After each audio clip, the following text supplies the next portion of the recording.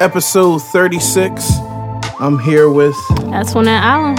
And we are Real Church Matters, where we talk real church matters because Real church matters. Real church matters. Let's get to that housekeeping, shall we? We shall. Go ahead. You can check us out at realchurchmatters.com, and from there you can check out our Facebook, our Twitter, our Instagram. You can follow us, like us, share us, rate us, all of that. And then also on the site, you can go do likewise, where you can check out any of my old articles, purchase merchandise. What's the last time you put on? When's the next article coming? It's on the way. I'm actually working Christmas article. I'm actually working on something a little bigger than an article. Oh. So I'm trying to Y'all be on the lookout for Go Do Likewise book coming soon. Nobody said that, but yeah. You just interrupted my whole little thing. But we're looking forward to that stuff. Also, what she's been busy doing is making t-shirts and hats and stuff to help you wear your faith on your sleeve. I love that. Okay. That should be a shirt itself. Really? Yeah. We'll put faith actually on the sleeve. Done? Hey, nobody steal that, please, because we ain't copywriting this stuff. We didn't copyright nothing. So, you can go there and there's a link on the website. You can also go to realchurchmatters.bigcartel.com and that'll take you there as well. And we appreciate all those who support us, who are rocking the apparel. And keep in mind, when you support us, you support yourself too, because we use the money we receive to create more stuff. So, yeah. And giveaways as well. So we're always appreciative. Thank you so much. Is there anything we're missing? We did not talk about Patreon. So Patreon, you can go and support us at least $1 going to patreon.com/Real Church Matters. We appreciate each and every person who's already given. If you give $10 or more a month, you'll receive a t-shirt as well as other giveaways that we'll just surprise those regular subscribers with throughout the year. And we have a special one on the way for them. If you give at least $1, you will get access to a little more matters, which is basically our version of overtime, where after the podcast, we talk a little bit more about whatever we're talking about. We appreciate all the support, all the comments. Still write reviews. Share it with your friends. It's not about audience. It's obedience over audience. But since we have an audience, let's get to it. Today we're talking about, in episode 36, we're talking about half-hearted love. Half-hearted love. So what happened was we were talking about various subjects, because the podcast is always about whatever particular subject we're talking about throughout the week. And what I was sharing with Antoinette is, in my engagement with a lot of Christians, I see that they're frustrated. I see that they want things to work out for them. I see that they want things to be better for them, but they don't realize that their engagement with God is very half-hearted. That their engagement with church, their engagement with prayer, with reading the word, with fellowshipping, with seeking God is very half-hearted.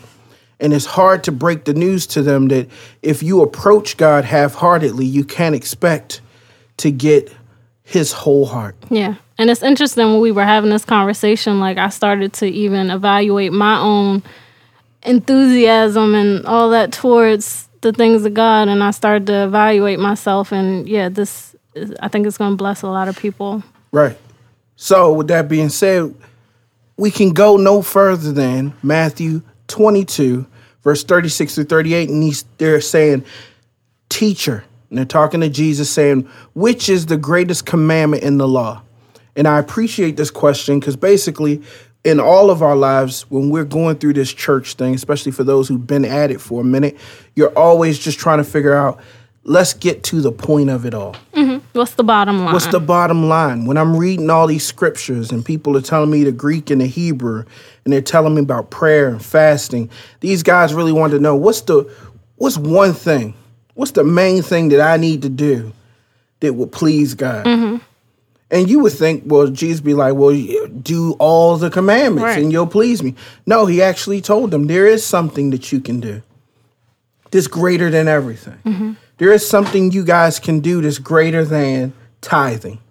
There is something you guys can do that's greater than giving. Yeah. And it's almost like he was saying, this one thing that you do will kind of encapsulate all of that stuff anyway. Yes. Yes. He's saying, if you can do this one thing, this will be the most advantageous to your Christian walk, the most advantageous to your spiritual life. And a lot of times we find ourselves doing a lot of things as far as it relates to church, as it relates to praying and reading the word. But doing this one thing will service all of those other things and give more meaning to it.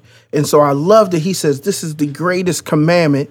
And the greatest commandment is, verse 37, you shall love the Lord your God with all your heart, with all your soul, and with all your mind. He said this is the great and foremost commandment. Now, Jesus quoted this from Deuteronomy 6:5. And this was something that the prophets shared with the people of Israel.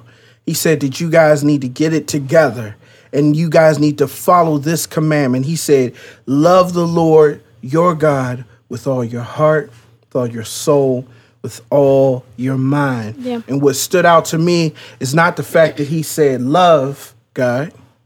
It's not the fact that he said love him with your heart, soul, and mind. It's the fact that he said with all. Yeah. It's powerful. And when you challenge yourself and ask yourself, have you given God all of you? Mm-hmm. You have to really understand where you stand with that. Yeah. Because that changes our perspective. A lot of times we're so focused on doing for God, we don't know if we're putting our all in what we're doing. Yeah. Because I think like you go through life and it's a lot of things you can do half-hearted. Like you can go to work and do that half-heartedly. You can love even your family half-heartedly, but you know, it's evaluating how much you're giving God, and that's basically what he was trying to say. And the fact that it matters to God. It does. See, sometimes when we're doing things half-heartedly, we can skate by and get by with people. Yeah. You know what I'm saying? They're just happy that you're there. They're just happy that you're doing it. They don't really focus on what you're doing it in. And when people do focus on that and they do say something to you like, you know what, you're not giving it 100%, we get upset. Yeah. But that's what God is saying. He's saying, I don't want you to just come to church. I want you to come to church with all you have. Mm-hmm. I don't want you to just read the Bible. I want you to read it with all that you have. Yeah. I don't want you to just love people. I want you to love them with all that you have. When we start talking about the degree in which we're doing things, we'll realize that we're half-hearted Christians. Yeah. Half-hearted. Just half-hearted. We can't stay like that. Of course, he's telling us to love. Of course, he's telling us to use our heart, soul, and our mind. But he's telling us to do it with all of it. That means that we can't give it to anything else. We can't allocate it to anything else. We have to put every bit of energy here. Of course, when we're living in this world, the best people, the most successful people are multitaskers. Mm-hmm. It's just if the more things you can do at once, the more indispensable you are. But when it come to God, he said, I don't need a multitasker. I don't need somebody trying to divert their energies in other places. I need somebody who's going to focus. Yeah. You can't have ADHD as a Christian. No. You can't be split. Because even when you hear that scripture, it's like, my all, like, how am I, that's a lot. Like, yeah. I got to go to work. I got kids. I got, like, yeah. how, what does my all even look like? What does it look like? I'm going to tell you what it don't look like. It don't look like this bi-spirituality that we have going on. Bi-spirituality? Yeah. Coin that phrase. Bi-spirituality. The things that people are doing is you're literally giving energies to God, but not all of it. Mm-hmm. You're giving energies to God. You're giving energies to politics. You're giving energies to the culture. You're giving energies to your own desires and self-interest. And it's split. And then you wonder how we get these amalgamations of Christianity that look nothing like what Christ is talking about in this very scripture. Sure. Where he's saying, I want to see the Christian who gives their whole heart, their whole mind, their whole soul to me. Love me with 100%. Love me with all that you have. Some people are always focused on what they're not. God didn't even focus on what you're not. He just said, whatever you are, I want all of it. Yeah.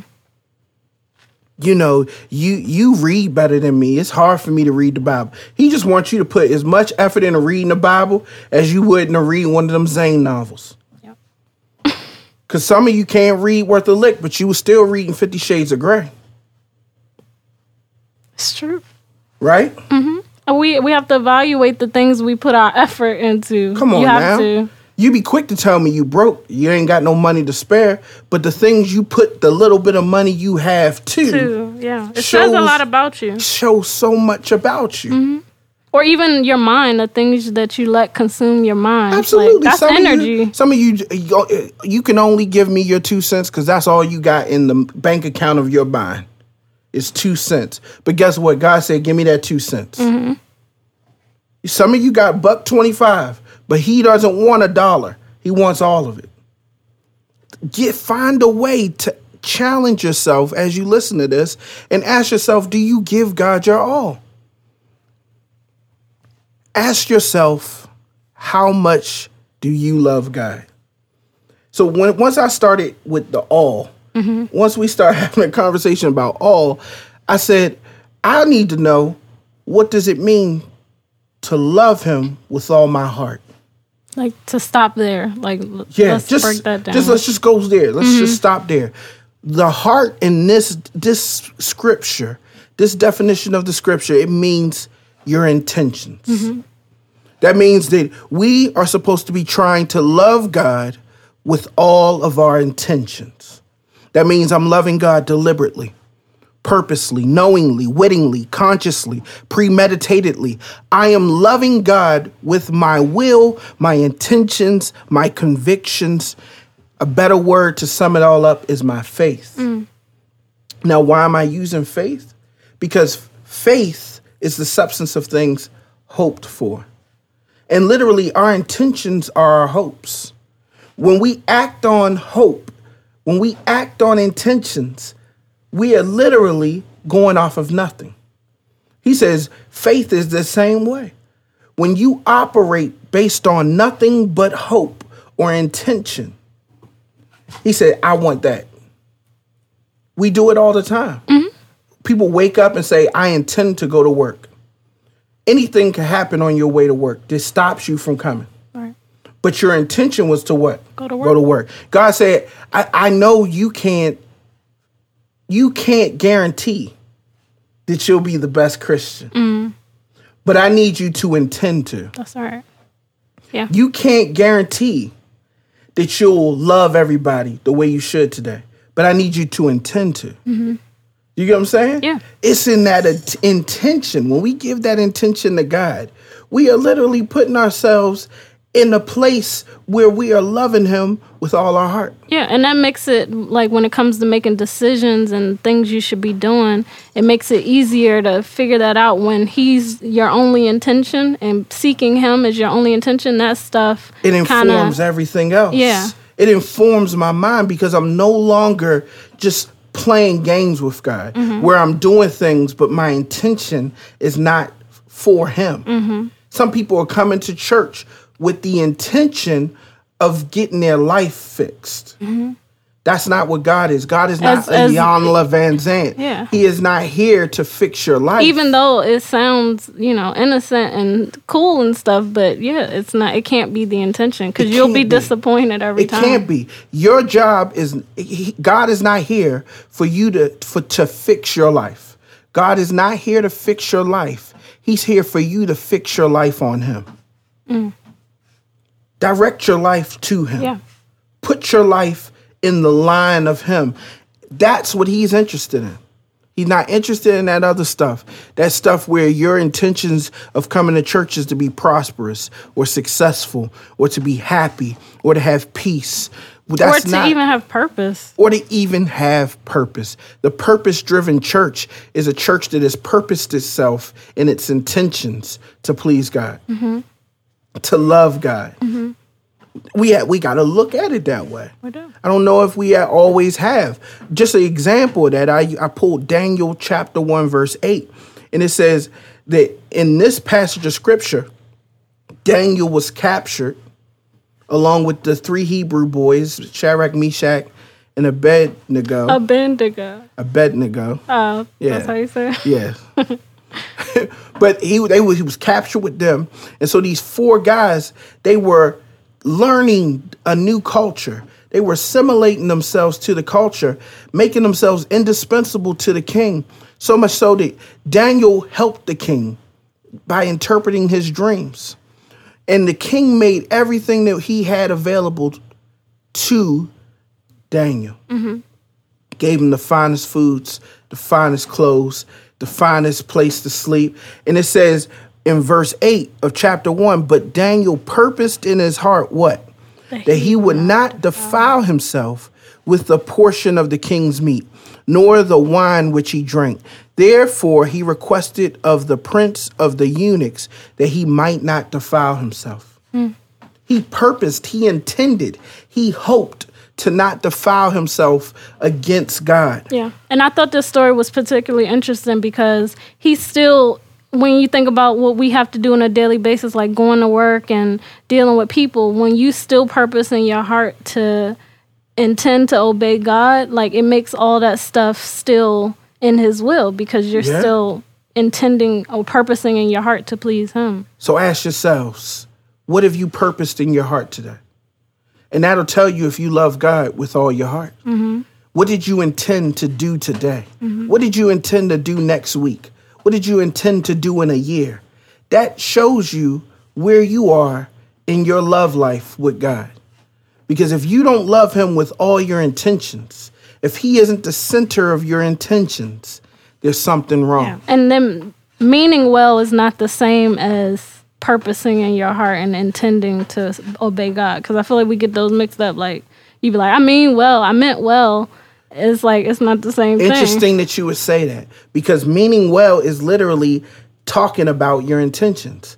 They say the road to hell is paved with good intentions. That's true. But the road to heaven is paved with God intentions. We as believers, we have to stop meaning well and start meaning God. Let's put it this way, because this probably sounds better. We got to stop meaning well and start meaning will. We got to start meaning the course of our intentions need to be focused, directed on the will of God. That's how we love him with all our heart.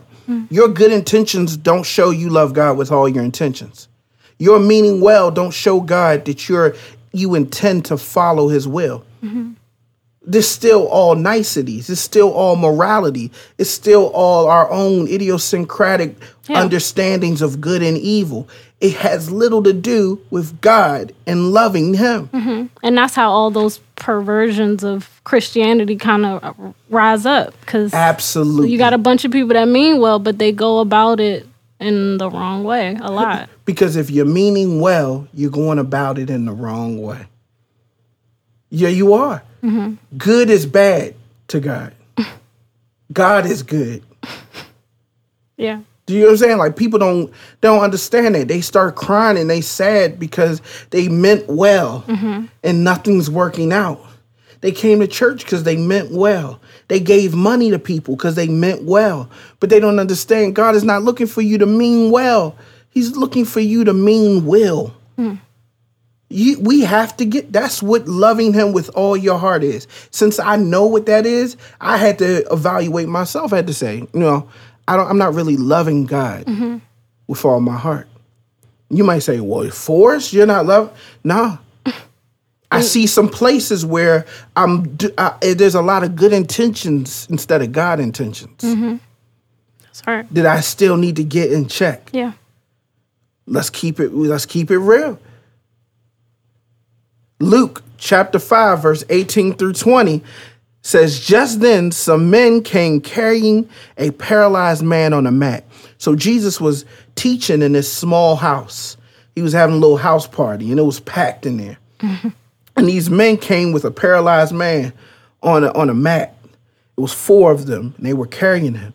And they tried to bring him inside to set him before Jesus. And you would think other people would be courteous to this, like, move aside. We got a paralyzed man. He needs to be healed. No, they could not get in there. They could not find their way through the crowd. So they went up on the roof and lowered him on a mat through the tiles in the middle of the crowd, right in front of Jesus. When Jesus saw their faith, he said, friend, your sins are forgiven. You know why Jesus called them friend? Because he saw what they did came from the heart. That's what it means. When we say intentions, we talking about what is from the heart. Mm-hmm. He didn't even meet these people before, but he said friend. That's powerful to me. Yeah. When you think about the effort they went through to get to him. It showed him that they loved him. Mm-hmm. Do you know what I'm saying? Now, you may think that didn't show them, that didn't show God, Jesus, that they loved him, because you look at love differently than God does. God looks at the intention as love. Mm-hmm. You look at the invention as love. Mm-hmm. What am I saying? We look at what people can create and provide us and give us as love. Mm-hmm. But God looks at the intention, kind of like how a mother will take a birthday gift from her 5-year-old, this macaroni, just placed it on a construction paper. And she will feel more love in that than a gold watch. Right. Do you know what I'm saying? Mm-hmm. Why does she feel more love in that? I've seen mothers cry off of things that cost literally 30 cents to make. Mm-hmm. Why? Because the intention is greater than the invention. Yeah. And when we understand that's the way God thinks, mm-hmm. then we stop trying to create things to give to God. Mm-hmm. We stop trying to create. Manufacture. Stop trying to manufacture an idea of a Christian and think, I hope God is pleased. No, he's pleased more with the intention than the invention. Mm. We build big churches and hope God is pleased. Nah, he's more interested in the intention than the invention. Mm. We have to start to see that there's a problem in the way that we love. Yeah. Even as people, we expect people to give us instead of appreciating the intention, because we don't look at love that way. If we want the love that can be tasted, touched, felt, sensual in some way. Intention goes beyond sensuality. Mm. You get what I'm saying? Like, this is the powerful thing about it, is that they showed him that their intentions were greater than their invention. Mm-hmm. They had nothing to offer Jesus. Matter of fact, they was bringing him a problem. Do you get what I'm saying? Yeah, but they showed their faith in that. How many times do people bring you problems and you say friend? Do you know what I'm saying? Mm-hmm. He said friend because he said, you guys love me so much that you trust me with your friend's life. Mm. He said, friend, your sins are forgiven. You're free. You're healed. Why? Because your intentions were revealed through your actions. Mm-hmm. Come on now. And it's a lot in there because, like, even when you did the example of a mother loving the macaroni gift more than, it's like you see the time and the effort and the energy and the pure innocence of it, like, and it makes you love it that much more. Take it another step. That child didn't let a lack of money prevent them from showing their intention. Mm-hmm. These people didn't let a crowd prevent them from showing their intention. That's all right. We let so much prevent us from showing God our intention. Even in our own minds. Yeah. Forget the crowd in this house. Imagine that house as your mind. Imagine that crowd as your thoughts. Yep. What are you willing to do to get through your thoughts to who God is? Mm. Sometimes you got to get inventive. Sometimes you need to get creative. Sometimes they lowered them down.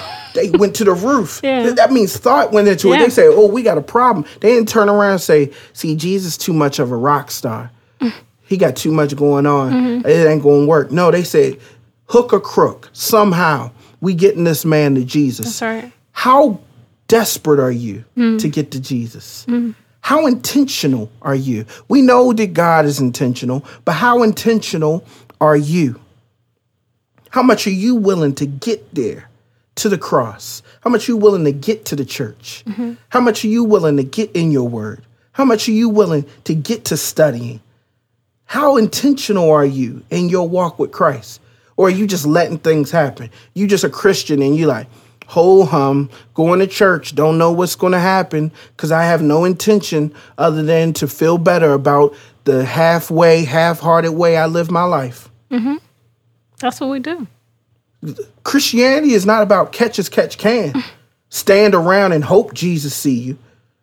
No. Or even how people are so worried about what people are going to think of them. And, you know, people have all their reasons for not coming to Always church and all that letting stuff. the crowd box them out. Yep. Always letting the crowd in their mind box them out. It's time for your actions to show your intention. Don't stand outside and be like, I hope Jesus know I wanted to see him. There's so many hypocrites in there. I don't want to, all that stuff. People, yeah.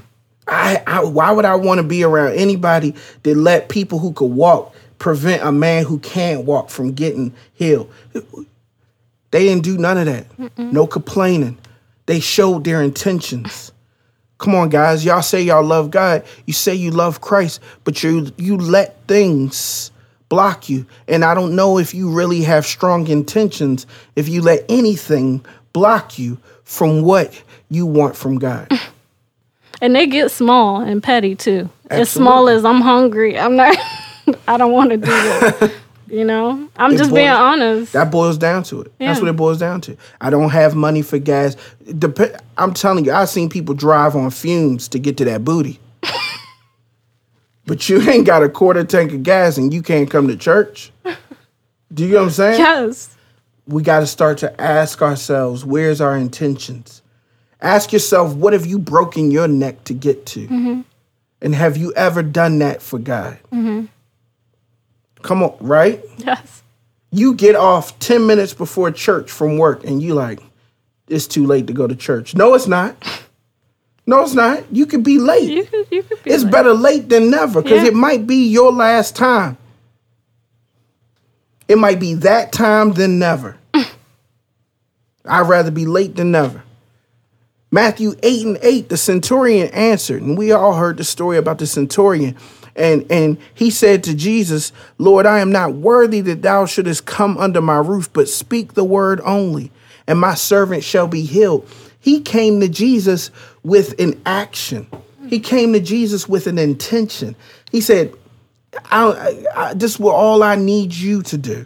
He bossing Jesus around. He said, just speak a word. And I'll go home.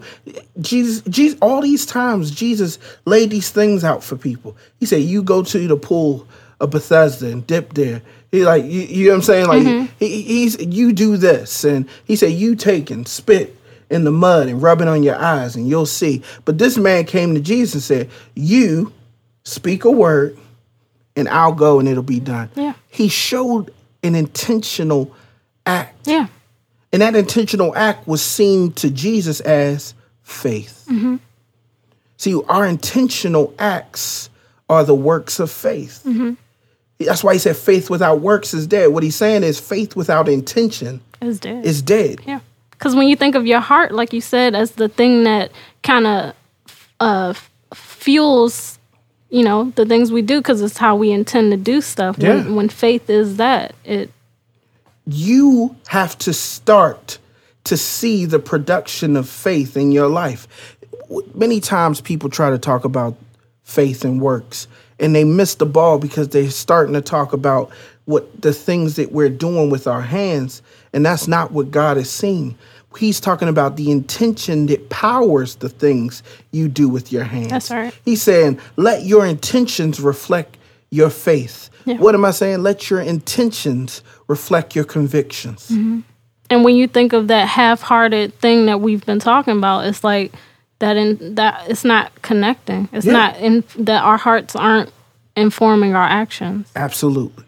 Our actions, or they are, it's just it's half-hearted. So Absolutely.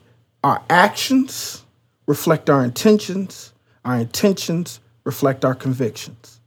That's what this boils down to. Love the Lord with all your heart. Then we go, love the Lord with all your soul. Now, what in the world does that mean? And the interesting thing about this is that heart, mind, and soul sound one and the same, but they are the same in the fact of the origin in which they come from, Right. but different in the fact of what part of where they come from they inform. What am I saying? Like Jesus, the Holy Ghost, and God are three in one, but each of them in and of themselves reflect a different part of the whole. Yeah. All three, heart, soul, and mind, reflect the inner being that we are. But separately, they inform a certain part of our inner being. The first part was our intentions. That's our will. The second part, our soul, it means our feelings, desires, and affections. How do you feel about God? We just asked you, what do you intend with God? What are your intentions with God? It's like if I was God's father and I sat you down and I wanted to know, what are your intentions with God? You know what I'm saying? If I was your father and somebody was asking for your hand in marriage, I'd be like, what are your intentions with my daughter? That's what we're asking. What are your intentions with God? What are you looking for from God? And what do you intend to do for God, with God, to God? But the second thing is that our feelings, our desires, our affections, how do you feel about God? I know we have all been guilty of this too, of talking about how we need to do it in spite of not feeling it. But I'm here to tell you, studying this, I've been challenged on, I have to align my feelings to let God be the center of them. Yeah, it's not. We give ourselves a pass way too much, because it's like when you start to evaluate what it means, like, or just use going to church an example. When you say you don't feel like going to church, if you really realize what it meant and what it could do for your life and for others, it will make it more exciting. It should change how you feel about it. It should. You can't say God is the center of your life, but he's not the center of your affection. Come on now, right? That's lunacy. That's why women, it's hard for them to understand how a man could cheat. How can you tell me that you love me and that you can't live your life without me, but you also love someone else? Do you know what I'm saying? Like, we have to understand, how can God be the center of our lives if he is not the center of our affections?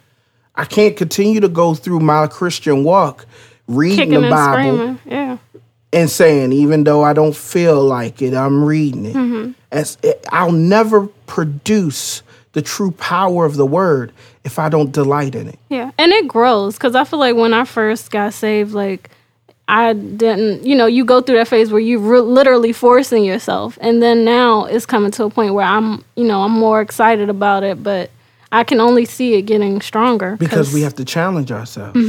We have to challenge ourselves. We should be like that in everything in our lives, actually. That's what we mean when we say that people should be decisive. Because if you can't move from a decisive place where you know that you feel a certain way about something, and you're not going to waver on that way that you feel about it, then you're constantly bi-spiritual. You're constantly bisexual or bi everything, because you're not willing to commit to being in something.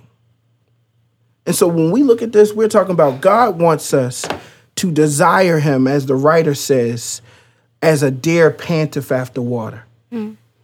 God doesn't want to give you a reason to smile. He wants himself to be the reason you smile. We have to be honest with ourselves. We are constantly looking for God to make us smile instead of him being the reason why. Being what makes us smile. We have to be honest about that. Yeah. We come in this church sad. The Bible says we enter into his gates with thanksgiving. We enter into his courts with praise. We don't have thanksgiving or praise until we see some blessings. It's true. It's the sad reality. We might as well switch that scripture around. Be like, I leave with my blessing with thanksgiving. I leave with my blessing with praise. Because that's the only time we're thanking God and praising God. We're never praising him for just being amongst him. Yes. We're never praising him for just being near him. That's why it fluctuates. It wavers because depending on how blessed you are and how poor you are, or whatever, that's how much energy you give. Literally like a thermometer. Our temperature is gauged by the things we have around us. Right? Yeah. Our environment dictates our temperature. If it's hot outside, we through the roof. If it's cold, we low. If we have things, we up and we feel like we walking in faith and we're righteous and we feel holy and we feel blessed and highly favored. We don't look at being blessed and highly favored as just being the fact that God hears us and is near us and loves us. Yeah. We don't see it that way. And that's where we don't love him with all our soul. Psalms 37:4 says, delight thyself also in the Lord, and he shall give thee the desires of your heart. I want to know, what do you delight in? Because what you delight in is what will give you the desires of your heart. Yes. People read that scripture weird. He's saying if you delight in God, he going to give you what you delight in, which is more of him. Yep. He tricked y'all because people be trying to use that to get what they want. And it's like when you only want him, that's when you get what you want. Right. That's when you get what you want because I got more of me for you. We don't see it that way, though. God doesn't make us smile. We talked last week about Pavlov's dog. We said, what rings your bell? What makes you salivate? Today I'm asking, what makes you smile? Sometimes you see somebody open up their phone and they on text message. All of a sudden they get a little smile, a little sassy smile.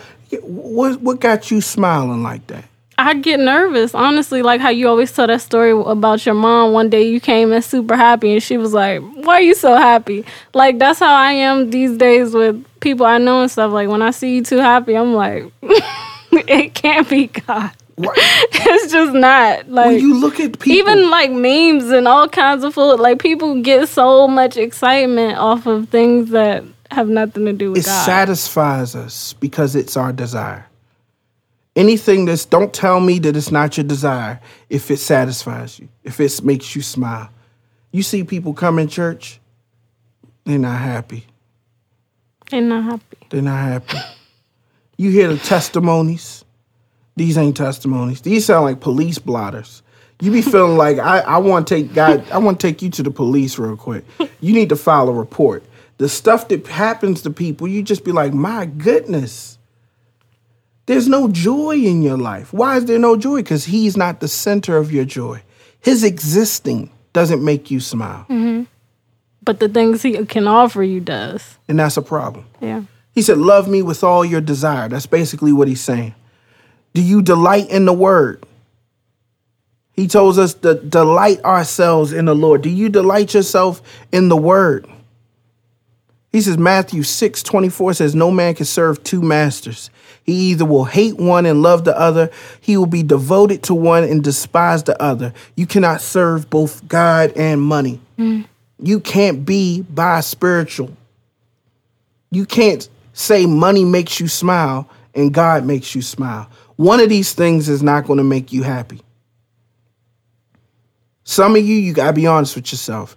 You would be more excited to have $1 million than to have God. I'm challenging you with the same thing I challenge myself with. Forrest, what makes you happy? Running a business, sometimes you see the lowest of the low in that bank account. And then sometimes you be like, whoa, I ain't never seen this much money in my life. And I keep saying that because that's how good God is. The last time I said, I can't believe I had this much money, I already got more than that time. But what makes you happy? Sometimes I have to catch myself. You look in the bank and you see a whole lot of money and you be like, I shouldn't be happy. This shouldn't be why I'm happy. This is not my soul. He said, what are you willing to exchange for your soul? That's what the scripture says. Why gain the world and exchange it for your soul? Yeah. He's letting you know, why do you love those things? Why do you give your love to those things? Why do you forfeit yourself in that way? Ask yourself, what do you love? And then the fact that he's even saying he will be devoted to one and despise the other. So it's like making us realize we have to reevaluate the way we feel about those type of things. Absolutely. We should despise them. The same way we have to evaluate how we feel about God is the same way we need to evaluate what we hate. The same dread I used to have for church when I was a kid, that's the dread I should have for anything that's not God. That's right. Anytime anybody want to talk about something that's not God, anytime they want to pull me in places that's not God, anytime they want to entice me with things that have nothing to do with God, I should be despised by. You know what I'm saying? It's sad as a kid where you play sick to go to church, but you well as can be when it's time to go outside. We don't change as adults.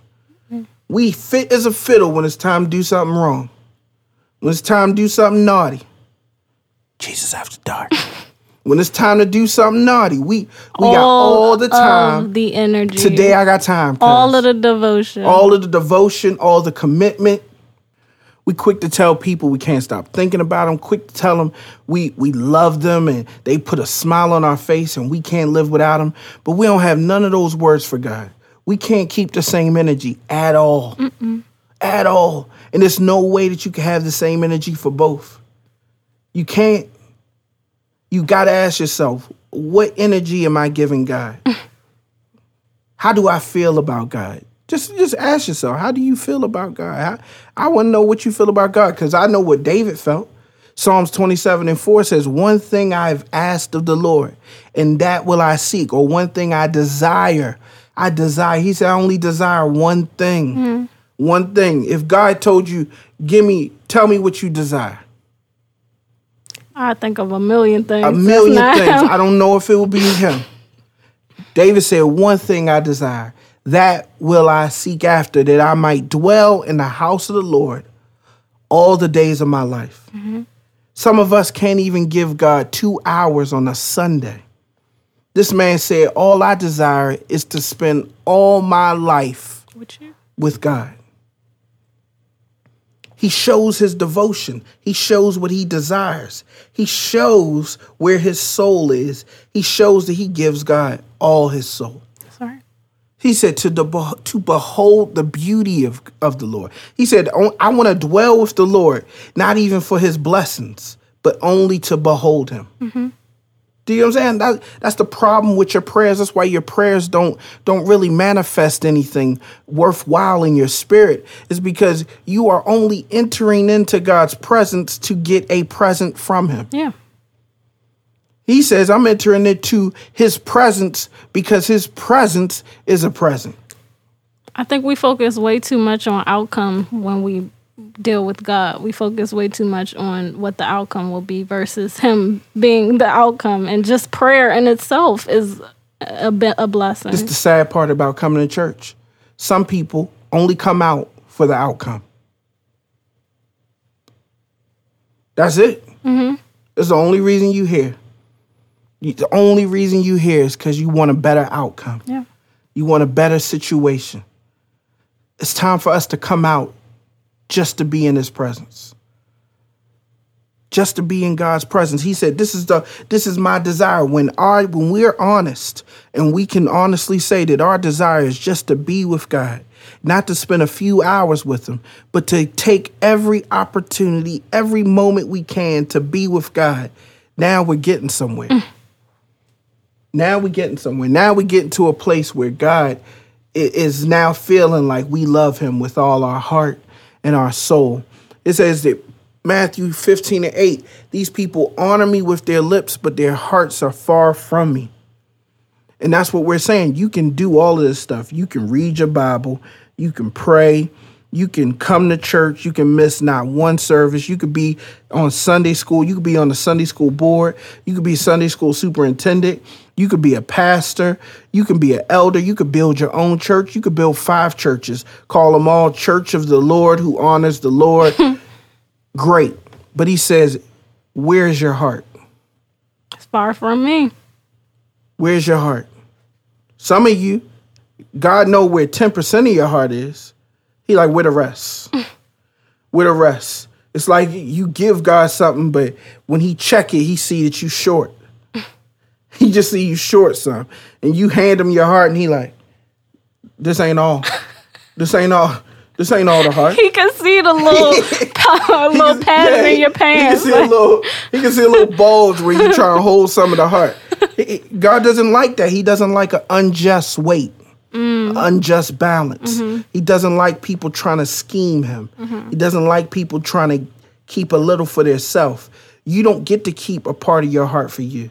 You don't get to give God some and then give God some for yourself. I got a scripture for that. Go ahead. Proverbs 11:1, a false balance is an abomination to the Lord, but a just weight is his delight. Yeah. What was that movie where they weighed the heart? The heart weighs a specific amount. And this is basically what God is saying. He's saying, I'm looking for a just weight. When I weigh this heart, it needs to be all of it. He's like, hey, this heart is a little light. Where's the rest of it? You start patting your pockets. Where's the rest? Well, I gave some to my husband. I ain't asked you to do that. I was going to distribute this the way I wanted to. I'm the distributor of the heart. Give me all of it. Come on. We got to be honest with ourselves. I'm being honest with myself now. I'm like, yeah, it's a little light, God. I'm going to go get the rest. I don't know why I tried to fool you. I don't know why I tried to play. We can't be light on it. He said that's abomination. He hates that. He hates that. He killed Ananias. He said, bang, you gone. Why? Because you committed something to me and then didn't give me all of it. You said you was going to give me all. Now you trying to give me a piece? Like this is okay? No. Come on, guys. What y'all don't understand is that this is the reason why tithing is gone. It's because God is no longer interested in a tenth of anything. He don't want all your money. He want all your heart. I always thought that was weird anyway. Like God sitting in heaven with a calculator. Like he don't have it's no bank. It's no trust of God. The reason why he don't want your money no more is because he like, if I have your heart, I have your money, I have your home, I have everything. Yes. And like you said, he's the distributor, so he knows where to. Based on the heart. Yeah. He can't touch money. God can't touch money, but he could touch your heart. Yeah. And get you to put that money where he needs it to go. Why would he want your money? He doesn't want your money. People say, well, the church needs the money. The church need more than 10%. The church, this is what the church need. The church need your obedience. Yeah. Your obedience is worth its weight in gold. Yes. Your obedience is more priceless and more expensive than any 10% you could ever give. And then the exercise of tithing is that obedience, because you're showing money is not a thing for me. You know, I'm doing what I'm being obedient based on what's on my heart. Yeah. And we won't say not tithing. We'll say when you give in a new way of tithing, when you tithe with obedience, let's put it that way. When you tithe with obedience, you don't give a tenth of anything. You give all of you. You give your obedience to God. Because God might tell you to give 5% today and 30% tomorrow. Yeah. But he wants that freedom because he wants your all. How can we let God be God if we only let God be God 10% of the way? Huh? This is not a conversation about tithing, but it's so much to be said about it in the concept of desire, because honestly, in our attempts to please God, we're giving him money, but we're not giving him our heart. We're not giving him our soul. It's time for us to move beyond that.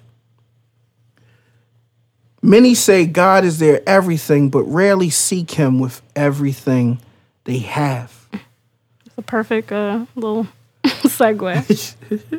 And last thing is that we need to love him with all our mind. The mind in this sense is our understanding. It's our intellect, our insight. To love God with your mind is to understand him. Yes. and to let that understanding inform your reasoning, your thinking, your insight, and your perspective. Yes. And when I heard that, it made me think of like the way I perceive, whether it's situations, the way I perceive trials and all that stuff is through my understanding of who God is. So when you give him your understanding, when you no longer allow yourself to understand things the way you want to, Proverbs 3:5-6 says, lead not to thine own understanding. In all thy ways acknowledge him, and he will direct your paths. When you lean not to your own understanding, that means you've given him your mind. It says, let this mind be in you that's also in Christ Jesus. What is he saying? That you now understand the world the way Christ did. That you now understand marriage the way Christ did. You now understand family the way Christ did. How did Christ understand family? They told him his mother and his brother was outside. He said, who is my mother? Who is my brother? But the one who does the will of God. Amen. He redefines everything. Everything that the world perverts and makes a weird way and uses morality and laws to justify. God comes and redefines it. Christ comes and redefines it. He becomes the redefinition. I see marriage different, having never been married. I see singleness different. I see business different. I see finances different because I've no longer allowed myself to understand it my way. I've given my mind, therefore my understanding to God. Inform my understanding, God. Help me to reason better. Help me to understand people better. Help me to love people better. And then all the words you're using is making me think of process. Like the way we process things is always through God. Like everything, even as small as, getting something to eat, like everything is just processed through your understanding of God. How will you ever produce a fruit if it's processed the wrong way? What are we talking about? We talk about the difference between real fruit and artificial flavor. Jesus. We're talking about artificial fruit. Fruit flavored stuff. You eating an orange gummy is not eating an orange. They might even taste the same, but only one of them has the inherent properties and nutritious properties of a true fruit. Some of you are doing things that other Christians do, but you don't understand it because you're doing it because of how you understand them and not how you understand God. You are producing a false fruit. Some of you only tithe because somebody told you that it's going to give you a blessing. It's false fruit. Or even the way we think of, like, when you think of his fruit, when you want love and you want peace, like the way we go about getting those things is always wrong because we're not doing it through our understanding of God. It's like, I need peace, let me go to a spa.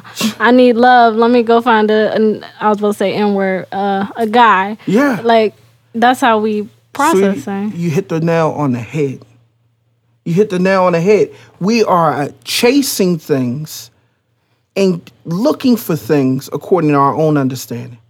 We feel a sense and a desire and a need for peace, but go through it and go to get it in our own understanding. So that's how you ended up in the Bahamas and not in the will of God.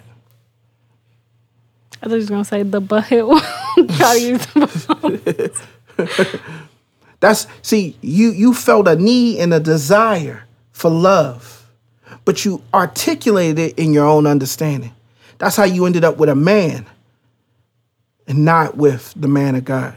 When I say the man of God, I'm talking about Christ. Yeah, all that other stuff. Yeah. I ain't even talking about no man of God. I'm talking about yeah. you missing the point. I'm talking about you not having Christ. Why? Because he is peace. He is love. All this other stuff, it's work. Yeah. And life will show that it's fake too, because when you really need patience and you really need peace, it don't come through. Ain't enough spas in the world to give you peace. It's not. When you really need some. It's true. You know what I'm saying? Ain't enough vacations in the world. It's a lady we both know. She go on vacations all over the world, at least one a month. And she always trying to tell other people to go on vacation. You got to get away. I'm telling you, once you get away, and as soon as she come back, what you think she say? I got to get away. Got to get away again. Then she get away. And she be like, again. I got to get away. Yep. What are you getting away from? Mm-hmm. Why don't you stay away? Oh, you can't. It don't work like that. It don't work like that. Y'all are trying to get away from yourself. But guess what's packed with you? Yourself. Yourself. Mm-hmm. You think you're getting away from people. What you're trying to do is get away from your mind. But one thing you can't leave home is your mind. One thing that will be packed with you whether you take no luggage. Your mind. Yeah. And the only thing that can unpack that luggage for you, that can unload that burden for you, is to give your mind to God. Mm. To allow him to exchange your understanding for his. Mm. That's the power. There's a power in that. And you guys never get to experience that when you don't offer God your mind. Psalms 1, verse 2 and 3 says, but his delight in the law of the Lord. And in his law, he meditates day and night. Mm. See, you don't meditate day and night on the word. That's your spa treatment. Mm. You need to exfoliate your mind. Forget your skin. Your skin is a bag that's just holding all this mess that you call a mind. Jesus. You need to empty the bag, not clean the bag. Empty the bag. He said it's what's in a man that defiles him. He said, y'all worried about eating out of dirty cups. He said, the cup ain't dirty. It's what you put in it. Meditate day and night. He says that if you do that, this is the powerful part. If we understand the benefits of loving God with all our heart, soul, and mind, he said this man is planted like a tree by the rivers of water. He says he'll yield fruit in his season. His leaf won't wither, and whatever he does, he prospers. Sorry. People think that we against prosperity because they don't understand. I'm not against prosperity. I'm against the way it's being taught. If we teaching prosperity, then we must be teaching love. Because he says you don't get to prosper without giving me all of your heart, soul, and mind. You want to know the secret to success? Give God your whole heart, soul, and mind. What am I saying? You want the secret to success? Give God your intentions. Don't intend to succeed. Intend to seek God. Give God your desires. Don't desire success. Find success in desiring God. Mm. And give God your understanding. Don't try to understand how to get successful. Try to understand God who gives success. Mm. When you give yourself over all the way like that, he says you become that person who is not barren. You produce fruit in your season. Mm. You become that person who, no matter the environment, you never wither. Mm. Whether a tree is awesome or not, that tree is susceptible to its environment. Mm. He said, but you're like an evergreen. No matter what's happening, you're still flourishing. Mm. He says, whatever you do, it prospers. And that's that wholeness that Jesus gave people when he made people whole. That's what he's talking about. Like, no matter what around it affected, it still was able to retain, Yeah. He made them whole because they gave him their whole heart, mm-hmm. their whole soul, and their whole mind. You trying to keep things, the more you keep your heart, soul, and mind away from God, you keep it out of his reach. He can't heal you. He can't touch you. He can't help you. It says in Psalms 37:31, the law of his God is in his heart. His steps do not slip. My prayer is you guys start to understand the power of giving God your all. That as long as you're half-hearted, you slipping. As long as you half-hearted, you ain't succeeding. As long as you half-hearted, you're withering according to the circumstances of your environment. As long as you're half-hearted, you are not that tree planted by the water. You don't got what you need. You're dying. Vacations can't do it. Spa treatments can't do it. Friends can't do it. Drugs can't do it. Sex can't do it. You can have as much sex as until your eyes fall out. You can have so much sex you're not even ejaculating no more. It's just muscle spasms at this point. You can Jesus after dark. Christ. You can have all of that stuff and always need more because those things aren't just water. You'll always thirst again, but it's not the living water. You went all the way there at the end. Episode 36. This is Real Church Matters. We out.